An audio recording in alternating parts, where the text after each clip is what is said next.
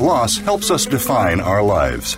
By allowing our grief to matter, we discover our own strengths and embrace our authentic selves. Welcome to Good Grief with your host, Cheryl Jones.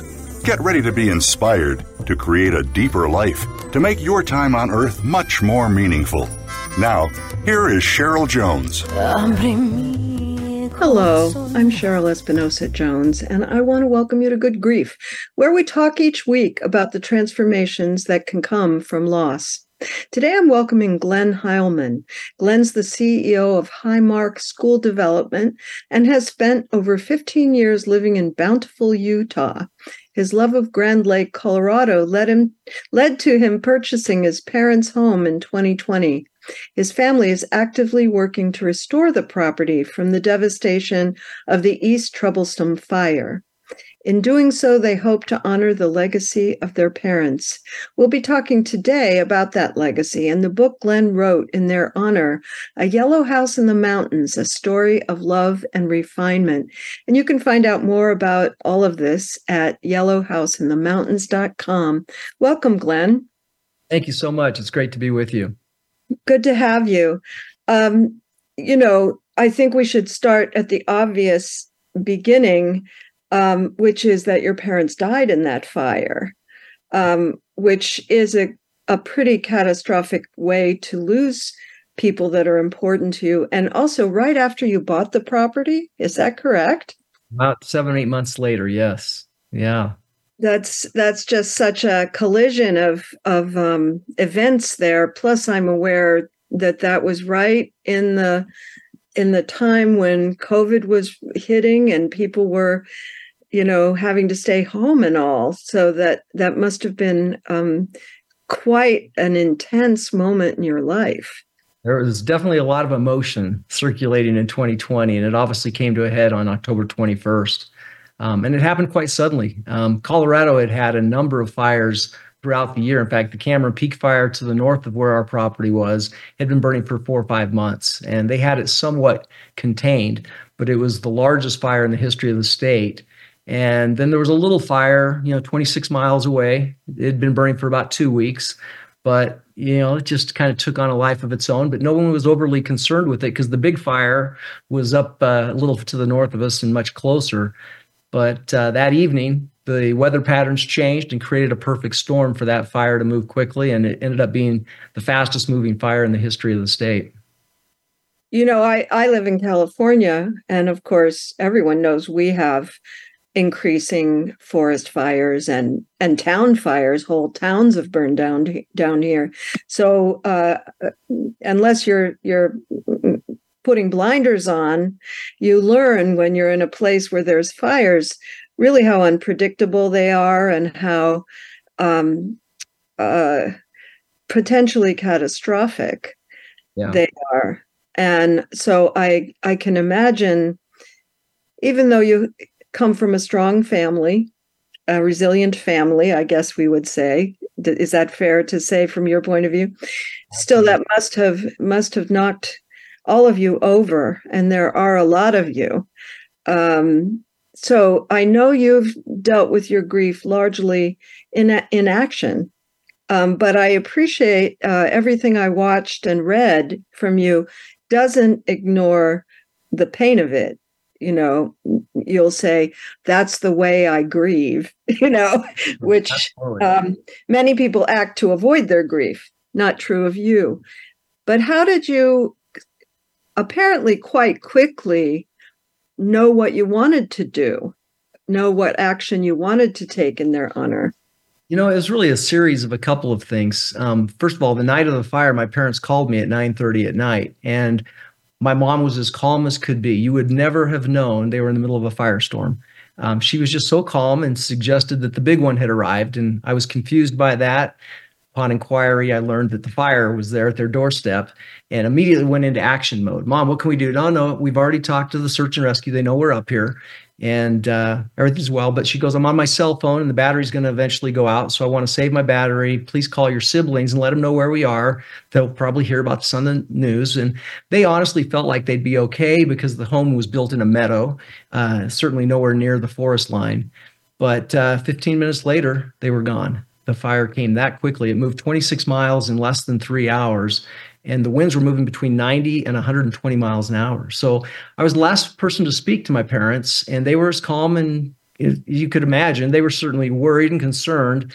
But, at 86 and 84, having just survived all of the COVID nonsense that was going on in the world, they were together. And at that point in life, I think they took comfort in knowing that they were together. They were in a place they loved, and they were going to accept their fate regardless. As far as telling their story, it was really 6 days later that it began. In the middle of everything that was going on, it took several days to even get into the location of the fire to be able to reach them. So we wouldn't learn for sure that they were gone for 2 days. Mm-hmm. When they were actually on Friday afternoon, they were finally able to get in there. It was burning so hot, still an active fire zone. But we had suspicions the next morning they were gone. And then 2 days later, the coroner confirmed they were able to reach them and retrieve their bodies. And they were exactly where we knew they'd be. They had gone downstairs in an area they thought was safe. And the coroner shared that they were literally arm in arm. So in many respects, it was a beautiful ending to a beautiful life. But obviously, there's the grief and the sadness that comes with such a sudden loss. For me, I got into action mode. I was quickly in the midst of trying to figure out how to organize a memorial service, and my siblings all reacted slightly different. Some of them were just paralyzed by it. Others were so sad they couldn't communicate much, but we tried to stay in touch. But for me, I felt like I had to be the one to, having owned the property, to do what I could to try and get in there and do some sort of memorial service. And so I had lots to do. From the moment we learned that they had passed until the following week. The county called and made us aware that they were going to escort us into the property. If we wanted to get up there, we could have some closure. So I went into action mode and started doing all the preparations for getting ready. And on Thursday, the day before the memorial service, I finally had a moment of calm, and the world stopped for a minute, and I got very emotional. And it was the first time that had hit me, and I wasn't comfortable with it. So I went outside to do some yard work. I started mowing the lawn. And while I was mowing the lawn, I had a little tune that I kept humming in my mind. And I played the guitar a little bit, and I thought, that's a catchy tune. I'm going to go inside real quick. So I came in, grabbed my guitar. I figured out what the chord progression was, wrote it down on paper, and I went back out and started mowing again. And that tune started playing again in my mind. And then all of a sudden some words to that came. And it was really the words of a story. And so that was really the start of the creative energy that was associated with the loss. I was able to get a song written and recorded that night and took it to the memorial service the next day and shared it with my siblings. So that was kind of fun, just to be able to share my love and my memories of my family, of my parents with my family. About 3 weeks later with COVID, we had to do the memorial service in Colorado because in Colorado, they would only allow 25 people to gather. Utah had a rule of 99, so a much bigger audience was allowed to be together. So we brought the memorial service to Utah, and it was really there that a spark hit because I heard stories from my siblings, some of which I had heard but didn't understand some of the detail or background. Others I'd never heard before, and some of them made me laugh, some of them made me cry, but there were just so many wonderful stories that the next several days I took time to write down those stories that I hadn't heard before. And my wife, actually, I give her credit for where it led because she ultimately said, you ought to write these down in a way that the kids will want to read them, put them into some sort of a sequence or order. And so I spent several months just capturing the memories I had, the stories I had with the ones that I had heard. And I started to organize them into what was a manuscript, not really a book, but just something for the family, for personal use. That led to a point in May. I was on a conference call with a client of mine. One of our consultants works out of Canada, and he was up there visiting his family. And with COVID, he couldn't get out of Canada for 2 weeks. His wife happens to be an actress, and she was shooting a Hallmark film. And next thing you know, he's up there, but he can't get out for 2 weeks. He had to quarantine for 2 weeks before he could return to the States. And I just said, Ted, what are you going to do? He said, well, I'm kind of stuck up here, but my wife's film crew just hired me to go find him some new material. I said, what are you looking for? He said, I'm just looking for some good, wholesome stories. They like to tell good stories. I said, well, I got a whole bunch of little stories I've put together. I might send them to you. And he goes, do, please send them up. And long story short, a couple of weeks later, we had a contract with the company. It's called Electric Panda, and they wanted to make a full featured film out of the collection of these stories. So at that point, they said, stop work on the book. We want to get the screenplay done. We want to get the movie going. And so we spent the next year and a half working on getting a screenplay that would tell the story. And then this writer's strike hit back in June, and then the actor's strike followed. So they said, you know what, we cannot imagine when this is going to end, so you might as well finish the book. So over the summer, I finished the book, and now the book is complete. The movie is still in the works, but they do have the strike now resolved. So hopefully first of the year, we'll get started on moving forward on that initiative. But it's kind of interesting how all the stars have aligned and allowed us to get the story out there. Well, and, that kind of alignment, there may be, mysterious elements to that, as we would both say, but also being inclined to make something of, it's a certain point of view you have. Sure. You'll find the good in it. And I wondered, as I was reading, whether that might be an inheritance, a legacy of your parents. They seem to be very stalwart people who made, lemonade out of lemons, I guess we'll say. Is that an accurate perception on my part, that maybe you inherited that? It definitely is. And in fact, when I first decided on the title, we may get to that in a bit, but I put in it a story of love and refinement. The real story is my dad was a rough, tumble teenager, and he got in a lot of trouble. In fact, I wouldn't learn until I was an adult. My dad had spent time in jail, and he didn't obviously want to tell us that. You tell that story too, quite. He was a rough guy, and he obviously met someone, my mom, who he was madly in love with, and he felt like he had to change his life in order to have a chance with her. And so that was really the nucleus. His love for her was the nucleus for him to want to change. And it didn't happen overnight, obviously. And I don't think the process was ever complete, but 86 years of age. Edgy guy in there somewhere, huh? He was tough. He was a tough guy, but he loved my mom, and he loved her enough to change his behaviors and his actions. And obviously they had a lot of faith, and together they grew in that faith, and that was passed on to us as children, certainly. But it's a story of his love for my mom that drove him to want to change and to be a better person, just to be better in every way. Well, that also takes your mom seeing that there was something in him that was redeemable, I guess, or, that she was no weak person in the pair. I didn't get the impression. She seems like she clearly let him know when he needed to do something differently. It's kind of a fun part of the story. My mom was only 5 feet tall, so a very short woman. But she, one of my dad's best friends was a guy named Max, who you meet in the story a little bit. But Max was the number 2 guy at Conoco Oil, so one of the most powerful executives in the world. And he had money, he has private jets, and he also had this little property in Colorado with my dad as a partner. And they just made the most unbelievable mismatch of personalities in every way. But Max used to say the only person he was afraid of was my mom, little Mary Lynn, because he knew if she ever got upset, she was the one that could stop Lyle from doing all the things that they wanted to do together. So she was a powerful personality in a small little package. And they faced early challenges. I'm thinking of her difficulties with all of the 5 of you and your 4 siblings. Getting you into the world was not easy for her. Yeah, she certainly had some health complications in pregnancy. It even started before that, though. She was 15 when she got pregnant. So, that rough start started very early for both of them. And in those days, when you got pregnant, you weren't able to go back to school. So as a junior in high school, she didn't get to graduate. She wasn't able to go back to school. And so she jumped right into motherhood.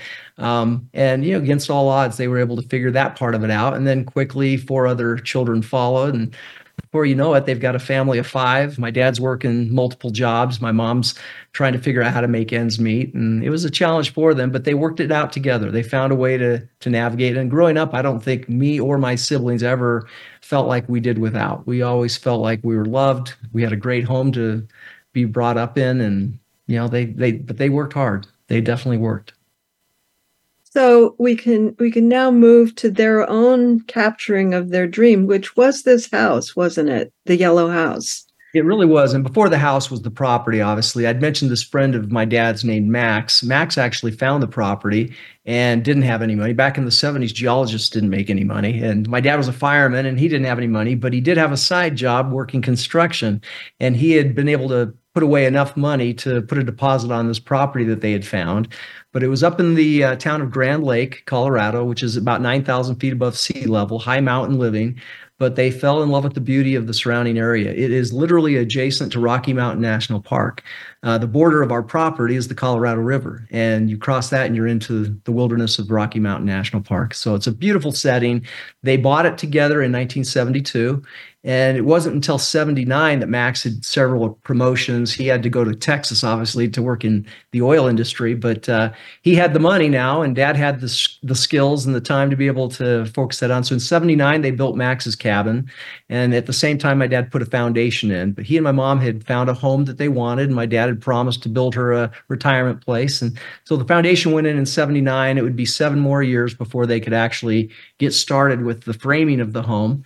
But they literally built it stick by stick, together, working together. They built that home from the bottom up and pretty much had it completed by 1990, but it wouldn't formally move in until 92, full time. I'm looking right now at the cover of the book, which is a beautiful picture of that house. And some people might be surprised at the size of it because often retirement houses are pretty small, right? Otherwise, a lot of upkeep, but they wanted a very big retirement home. I'm assuming so all of you could come be with them there. Is that? That was exactly it. And it was really my mom more than my dad. My dad never really liked having lots of kids around and grandkids. Chaos caused stress for him, but he always had work as an outlet. So if things got a little loud inside, he could always go out and grab the tractor and get to work on something. He had plenty to do with property.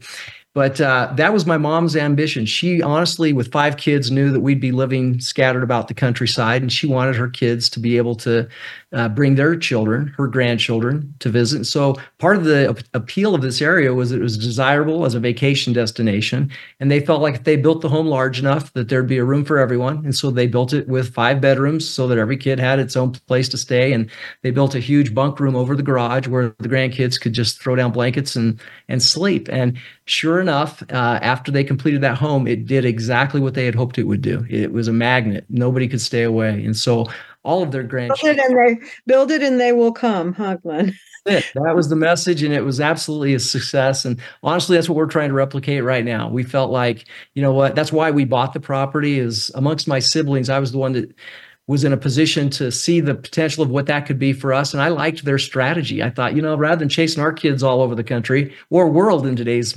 business climate, I thought, what, let's learn from my parents and let's do the same thing. So we had acquired it before the fire with that same intent. So we're going to go to a break now, but when we get back, I do really want to talk about what it's like to be rebuilding a place where they died. I think we would agree that grief is a very creative process in some ways. And, building is creative, writing is creative, music is creative, but there's also the grief of it, to be trying to recapture, or obviously never the same, right? To rebuild. Yeah. So let's talk about that when we get back. Listeners, of course, you can go find me at the Good Grief page at Voice America. Please reach out and let me know what you particularly enjoy on the show, what you'd like more of, all of that. And to find Glenn Hileman, you can go to yellowhouseinthemountains.com. Be back soon. Follow Voice America at facebook.com/Voice America for juicy updates from your favorite radio shows and podcasts. This is Good Grief host Cheryl Jones. Whether you're in grief, crisis, deep loss, or transition, working with the right therapist can move you forward like nothing else. That's why I'm happy to be sponsoring BetterHelp. Their user-friendly platform connects you with a therapist uniquely suited to support you.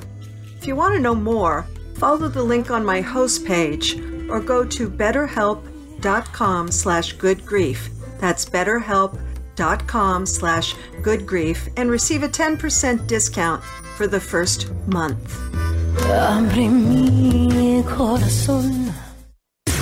Voice America programs are now available on your favorite connected device, including Amazon, Alexa, and Google Home. Through streams with Apple Podcasts, TuneIn, and iHeartRadio, listening to your favorite show is as easy as saying the show name followed by the word podcast. Hey, Alexa, play Finding Your Frequency podcast. If that doesn't work, try adding on TuneIn or on iHeartRadio or on Apple Podcasts.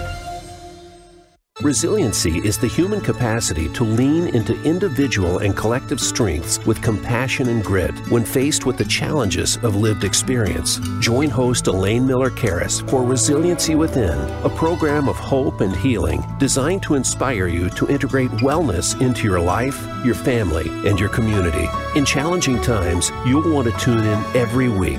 Resiliency Within can be heard every Monday at 1 p.m. Pacific Time and 4 p.m. Eastern Time on the Voice America Health and Wellness Channel. Your life, your health, your network. You're listening to Voice America Health and Wellness.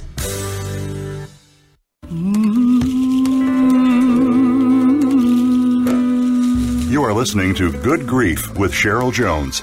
To reach Cheryl or her guest today, please call 1-866-472-5792. That's 1-866-472-5792. You may also send an email to CherylJones@weatheringgrief.com. Now, back to Good Grief.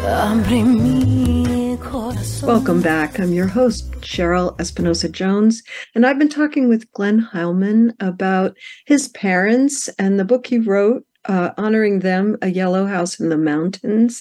And before the break, Glenn, I was hoping we could come back and talk about what it's like building on the property where you lost them. Yeah. And I've looked at pictures of the property right after the fire. I'm sure there's more green now than there was at first. I know how that also happens, the regrowth. But that must be poignant for all of you to be deciding what to build just the same, what to change. I wonder if you can talk some about that process. And of course, it's now your property, but I have a sense you're the caretaker of it. But it's everyone's emotionally. Would that be fair to say? That is so accurate. You know, it's interesting. Rarely do you get a chance to do what we've been given, but 3 weeks before the fire, we had gone over to visit my folks, which was not unusual. Again, it was COVID. Nobody was going to their offices, so I could work from anywhere as long as I had access to a phone. And that summer, probably every 2 weeks, we would go over for a few days. And while we were there, we'd clear some trees and some debris. And we had little projects around. But the big project was started by my mom and dad. They had an area of the property that was inaccessible. It's surrounded by an oxbow, a circular body of water. And it created this little island paradise. And my mom had this idea to create a park for the church group, for the community, family reunions. She just thought if we could ever clear all those trees, that we'd have something really special in there. And so that summer, they had engaged an excavator with a big backhoe, and they had started pulling out stumps and clearing debris. And they had covered maybe 50 feet of space, and it's probably 100 feet wide. So they'd done quite a bit of clearing. But on the morning of October 4th, we were getting ready to return to Utah, and my mom asked us to go down with her to see what they were doing. She asked me to bring a hammer, a stake, and a can of paint. So we were a little curious. We get down there, and she started to share with us her vision for that property. And she shared with us excitedly what they had already accomplished. And then she had us, we were in some side by side. They had a side by side, and we had some ATVs. We got off and we started walking through all the debris, and it was literally almost impossible to walk through it. It was so thick and full of growth, trees that had been cut down 100 years earlier. We get to the very south part of that little island, and she said, I'd like to have a pavilion built right here.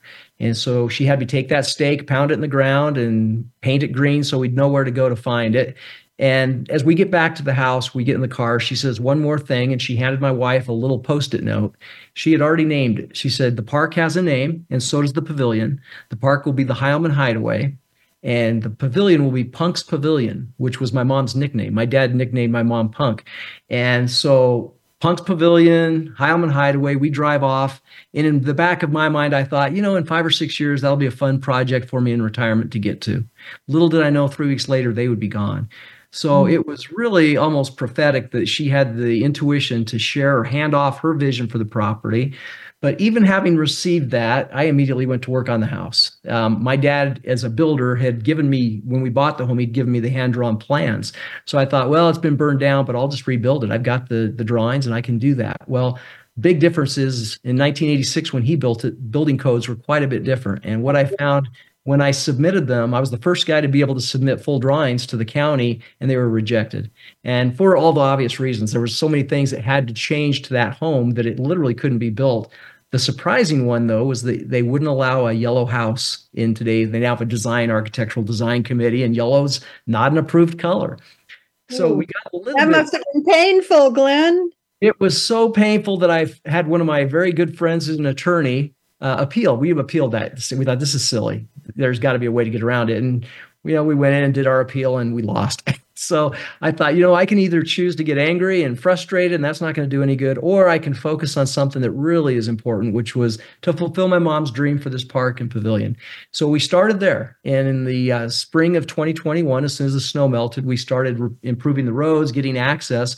Well, the miracle of all miracles is that what would have taken, months and months of excavation to clear, Mother Nature took care of it as part of the fire. There was not a tree left. Actually, there were 2 trees in the entire area that were spared.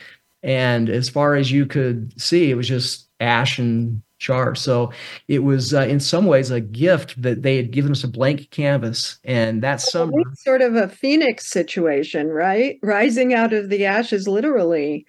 And also, I can imagine, but you tell me, that starting with something that was not there before might have been a good way to start, because it really was, especially because it was their vision, it was their plan. And honestly, one of the most fulfilling things we've done since their loss was on June 26th of 2022. So, a year and a half after the fire, we were able to gather all their friends, the community, family, and on their anniversary, we christened the Punk's Pavilion and the Hileman Hideaway. And that summer, there was still a lot of scars around the mountainside. You could still see evidence of the fire everywhere. In fact, several of the homes had not yet been demolished. And so it was a little bit of a contrast, but in the midst of all that rubble and debris, there was this sign of life and freshness and newness. And we gathered, we had a pizza oven put into it with a barbecue. We barbecued, cooked pizzas for everybody. And we just kind of that fire in the pizza oven. Yeah. It was just a fun way to bring closure to, their dream that they wanted so desperately for everyone to have. And I got to believe they were looking down, smiling, knowing that their loved ones and friends had all gathered to remember them and do it in a place that they had actually initiated. Well, I love metaphor too. And the metaphor of, we're never the same after loss, right? It changes us. And it literally changed the land that you're now building on, and it won't be the same. It will be something entirely different and new. That is so true. And it was honestly, it was really disheartening. When we first got out there, we used to have hay fields out, it's 43 acres and much of it's hayfield, but everything, the home was gone, the barns were gone, everything structurally was taken. But not only that, the soil, 18 to 24 inches, had turned to ash. It was a potash soil that burned, and it burned for months and months. So when we finally were able to get out there and access it, they told us, hey, we got to dig out, foot and a half, 2 feet of ash before we can ever think about putting new soil in and replanting. So we had plenty of work to do, but you mentioned a blank canvas. It truly was a blank canvas. While the footprint was the same, there was none of the remnants of the past that we could rely on. We had to redo roads. We had to redo everything with respect to structure and access. But it was fun, and we replanted the fields in 2021. That was one of the things we were able to get done. When we went back in 2022, we had some hay, but not enough to mow. And then this year we had our first harvest. Our first crop was a success, and it was beautiful again. So, ash is a fertilizer, though, too, isn't it? I mean, it was mixed in with the soil. They brought mulch soil and then mixed some of that ash in there. So we have beautiful fields this year that were wonderful to see, but we really were given a blank canvas. And I'll share with you a funny story that I can laugh at now, but when we first bought the property, my wife and I have 6 kids. And so while my parents had 5 and they built a big house, we felt like we needed a little bit more breathing room in there for 6 kids. And so I had hired a guy to digitize the plans my dad had made and just do a little extension on the front of the house that would have allowed for a little bit bigger kitchen and some bedrooms up above it. Well, I wouldn't know until after their passing, but my mom's sister told me that it really upset my mom. That was her house. She loved it. She did not want to see her son taking things out and changing what was perfection for her. So in some regards, I don't know how it works, but the fact that the home was completely gone and the county wouldn't let me rebuild that home anyway, it almost forced us to go down this path. And I kind of had this confirmation that, you know what, it's your property now. We built our dream. Now you guys build your dream. So we're in the middle of doing that. We're building the home that will accommodate our family and friends for hopefully the next generation or two. And we get to do it a little differently than them. But one of the beautiful parts of the story is that my parents for years had, there was an accident that we share in the story. In 1993, my dad almost lost his arm. He did lose his arm, but they were able to reattach it. After that accident, they planted 2 trees, spruce trees, one for my mom, one for my dad. And they decided at some point when they were gone, that's where they would want their ashes spread.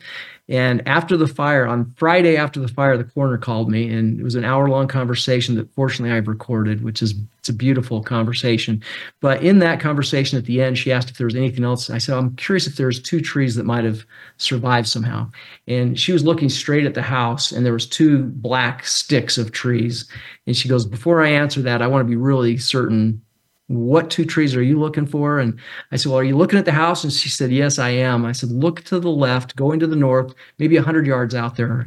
Are there 2 spruce? Well, it was so smoky still, she couldn't see. She goes, let me get out of the truck and I'll walk. And as she walks that direction, she gets within 20 feet of the trees. And she said, Glenn, you're not going to believe it. The fire burns right up to the trees, 15 feet in front of them.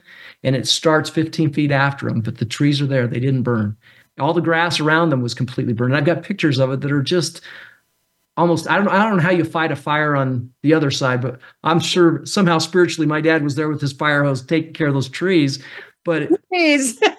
Taking my trees. But somehow we were able to go back a week after that, and we were able to spread their ashes under the 2 trees that were so important to them. And now as you come out of the back of our home, those 2 trees, we've created a little setting for them. They don't look very good right now, but they're still there. And we're going to dress that up, and we put a little memorial bench there just to give people a chance to come and reflect on my parents and the lives and the impact they've had on so many people.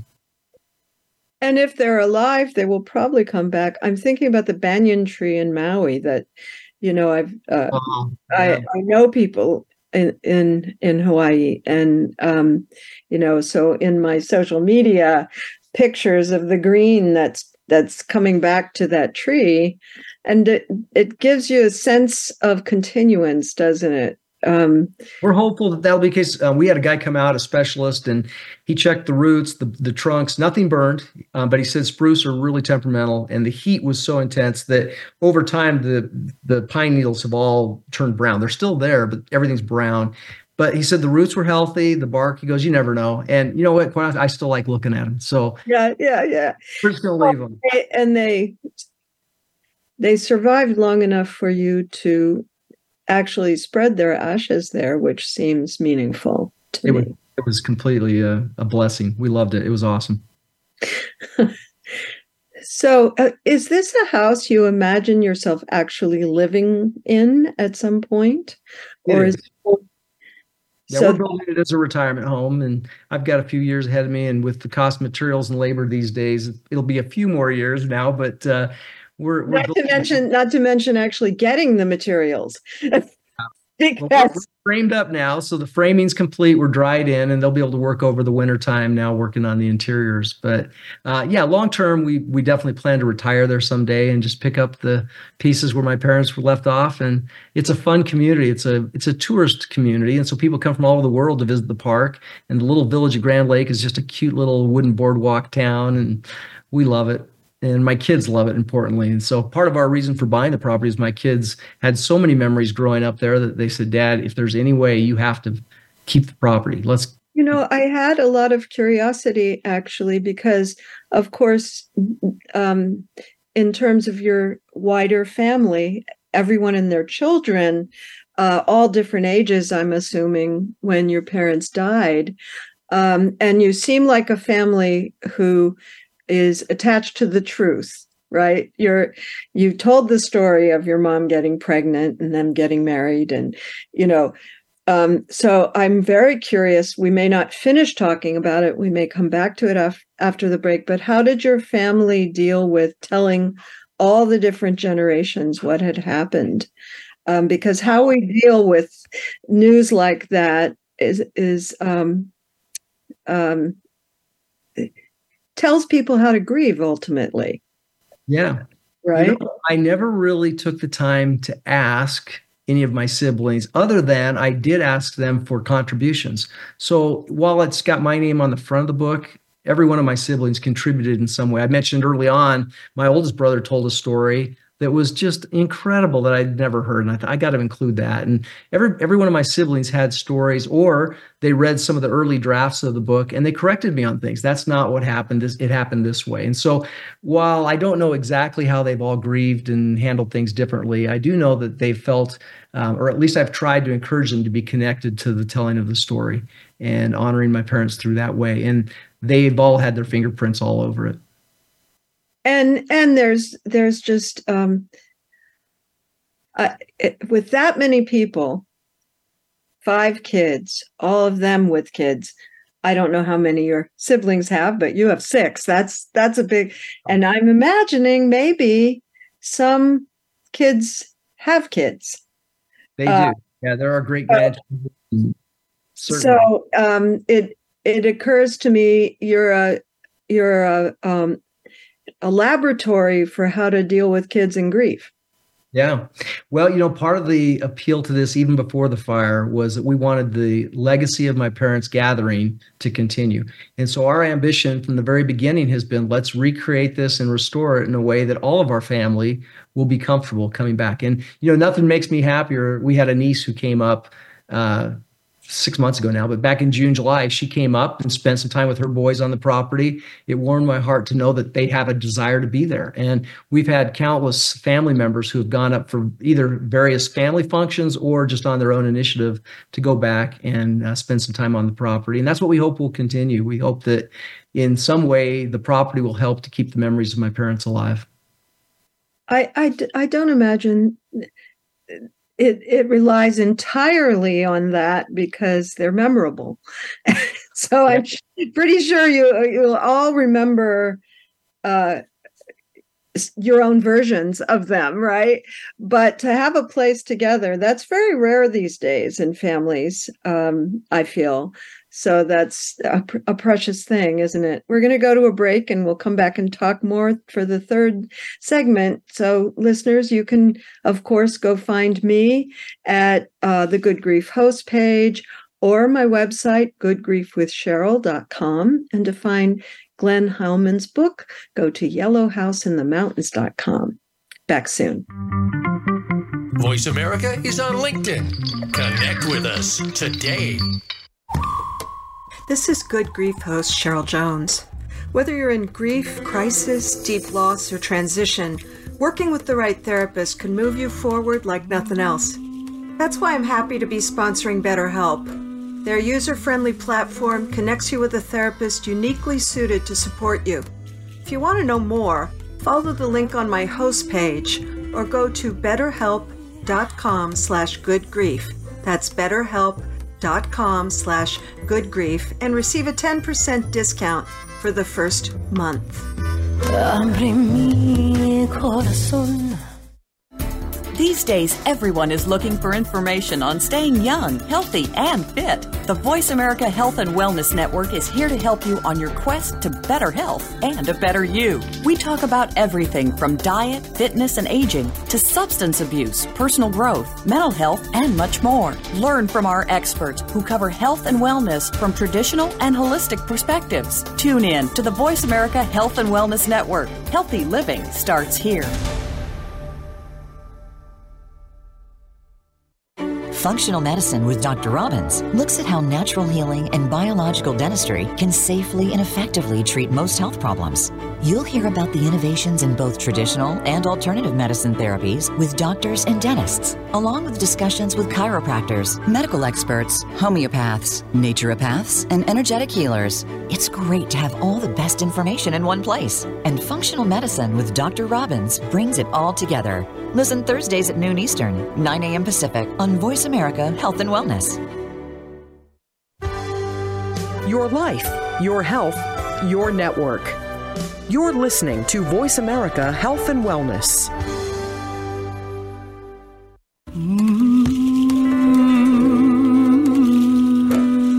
You are listening to Good Grief with Cheryl Jones. To reach Cheryl or her guest today, please call 1-866-472-5792. That's 1-866-472-5792. You may also send an email to CherylJones@weatheringgrief.com. Now, back to Good Grief. Welcome back. I've been talking with Glenn Hileman about his book, A Yellow House in the Mountains, and most particularly about his parents, Lyle and Marilyn. Let's dig into them a little bit here, because, of course, I feel as if I've gotten to know them just reading all the stories about them, that a very religiously oriented couple, but they had their salty aspects, as you said earlier. And I wondered, as children, were you aware of some of their misadventures? And how were stories held in your family? That's what I really want to ask. There was an element of not wanting to air their dirty laundry, especially with their young children. So when we were younger, I don't recall my parents ever sharing. My dad, for example, never shared with me as a youth stories of his stealing tires and getting caught, being thrown into jail in Mississippi, having run away from home.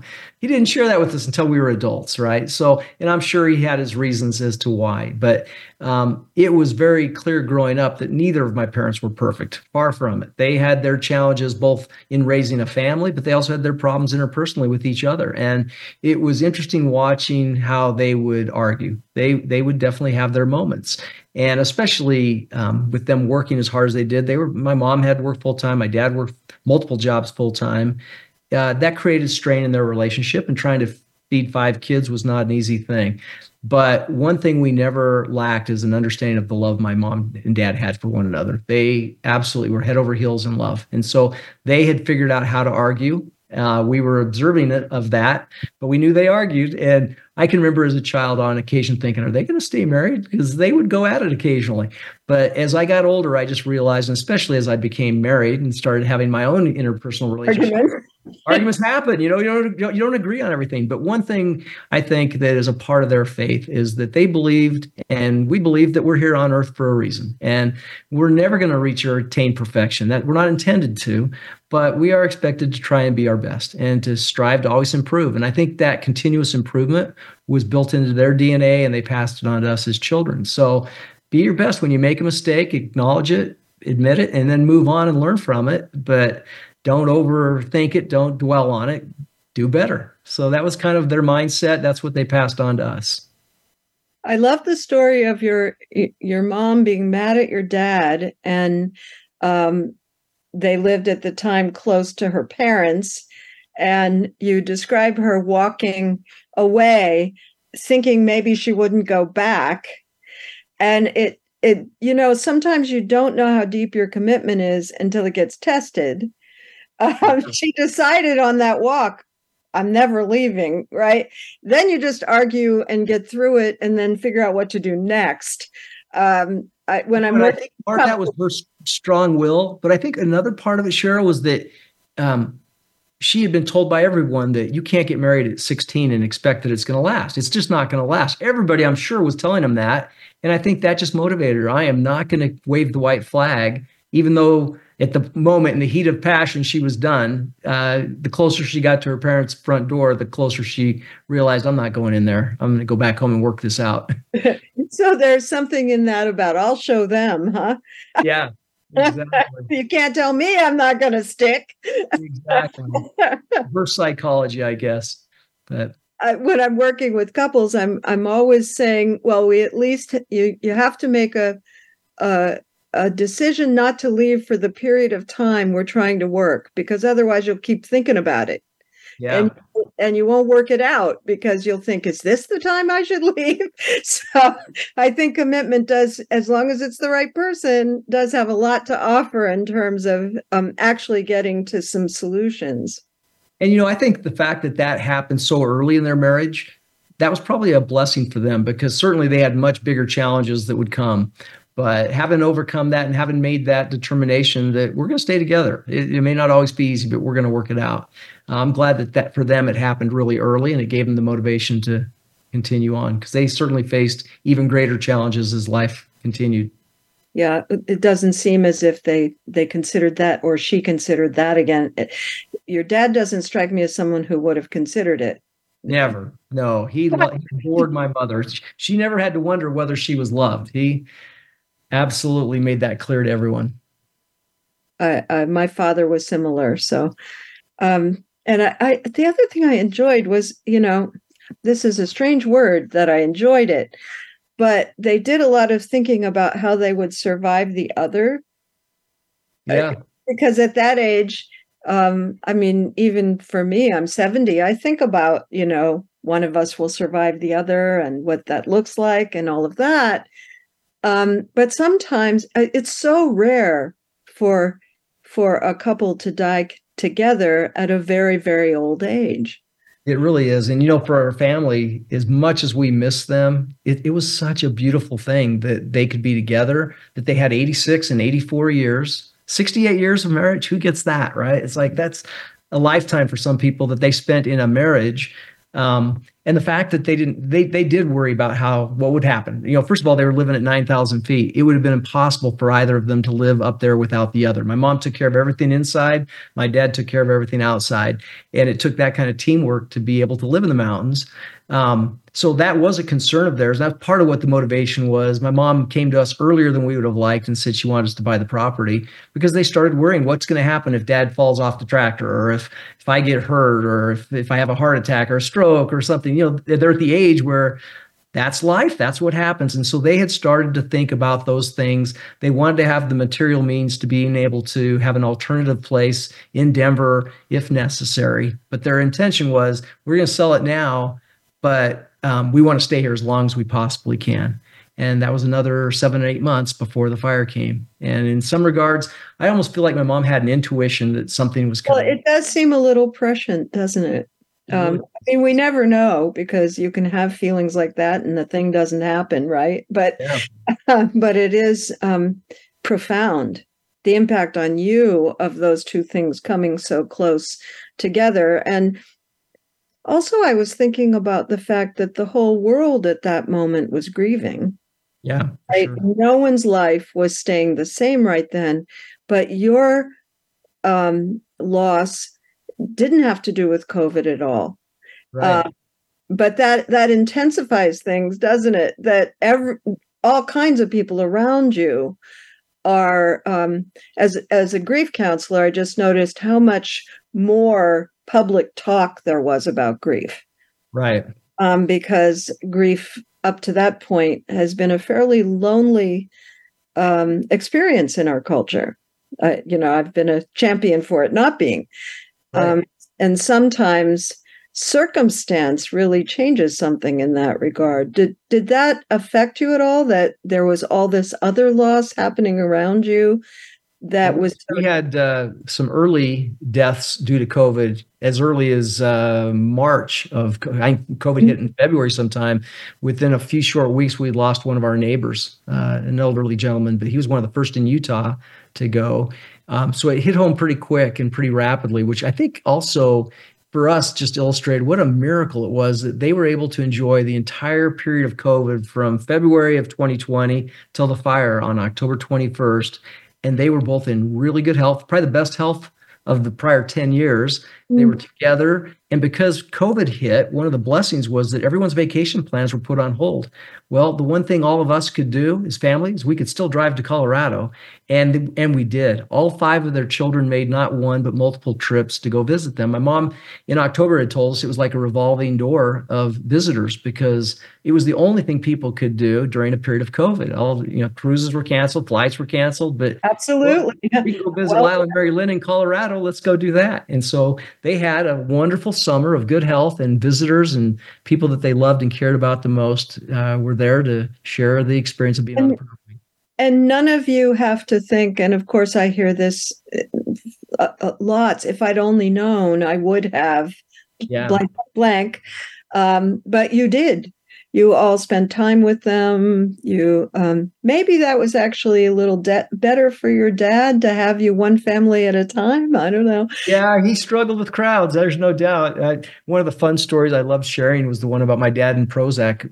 He still didn't know my mom, but my mom had learned that if she could pop one Prozac, that was good, and if family and grandkids were coming over too, would do the job, and it would make him at least more patient, more tolerable of all the noise and commotion going on in that house because it was busy. Every time we would go to visit, we had a lot of visitors on that house that could drive you a little crazy. But he found ways of coping through my mom, whether he knew about it or not. I don't know for sure.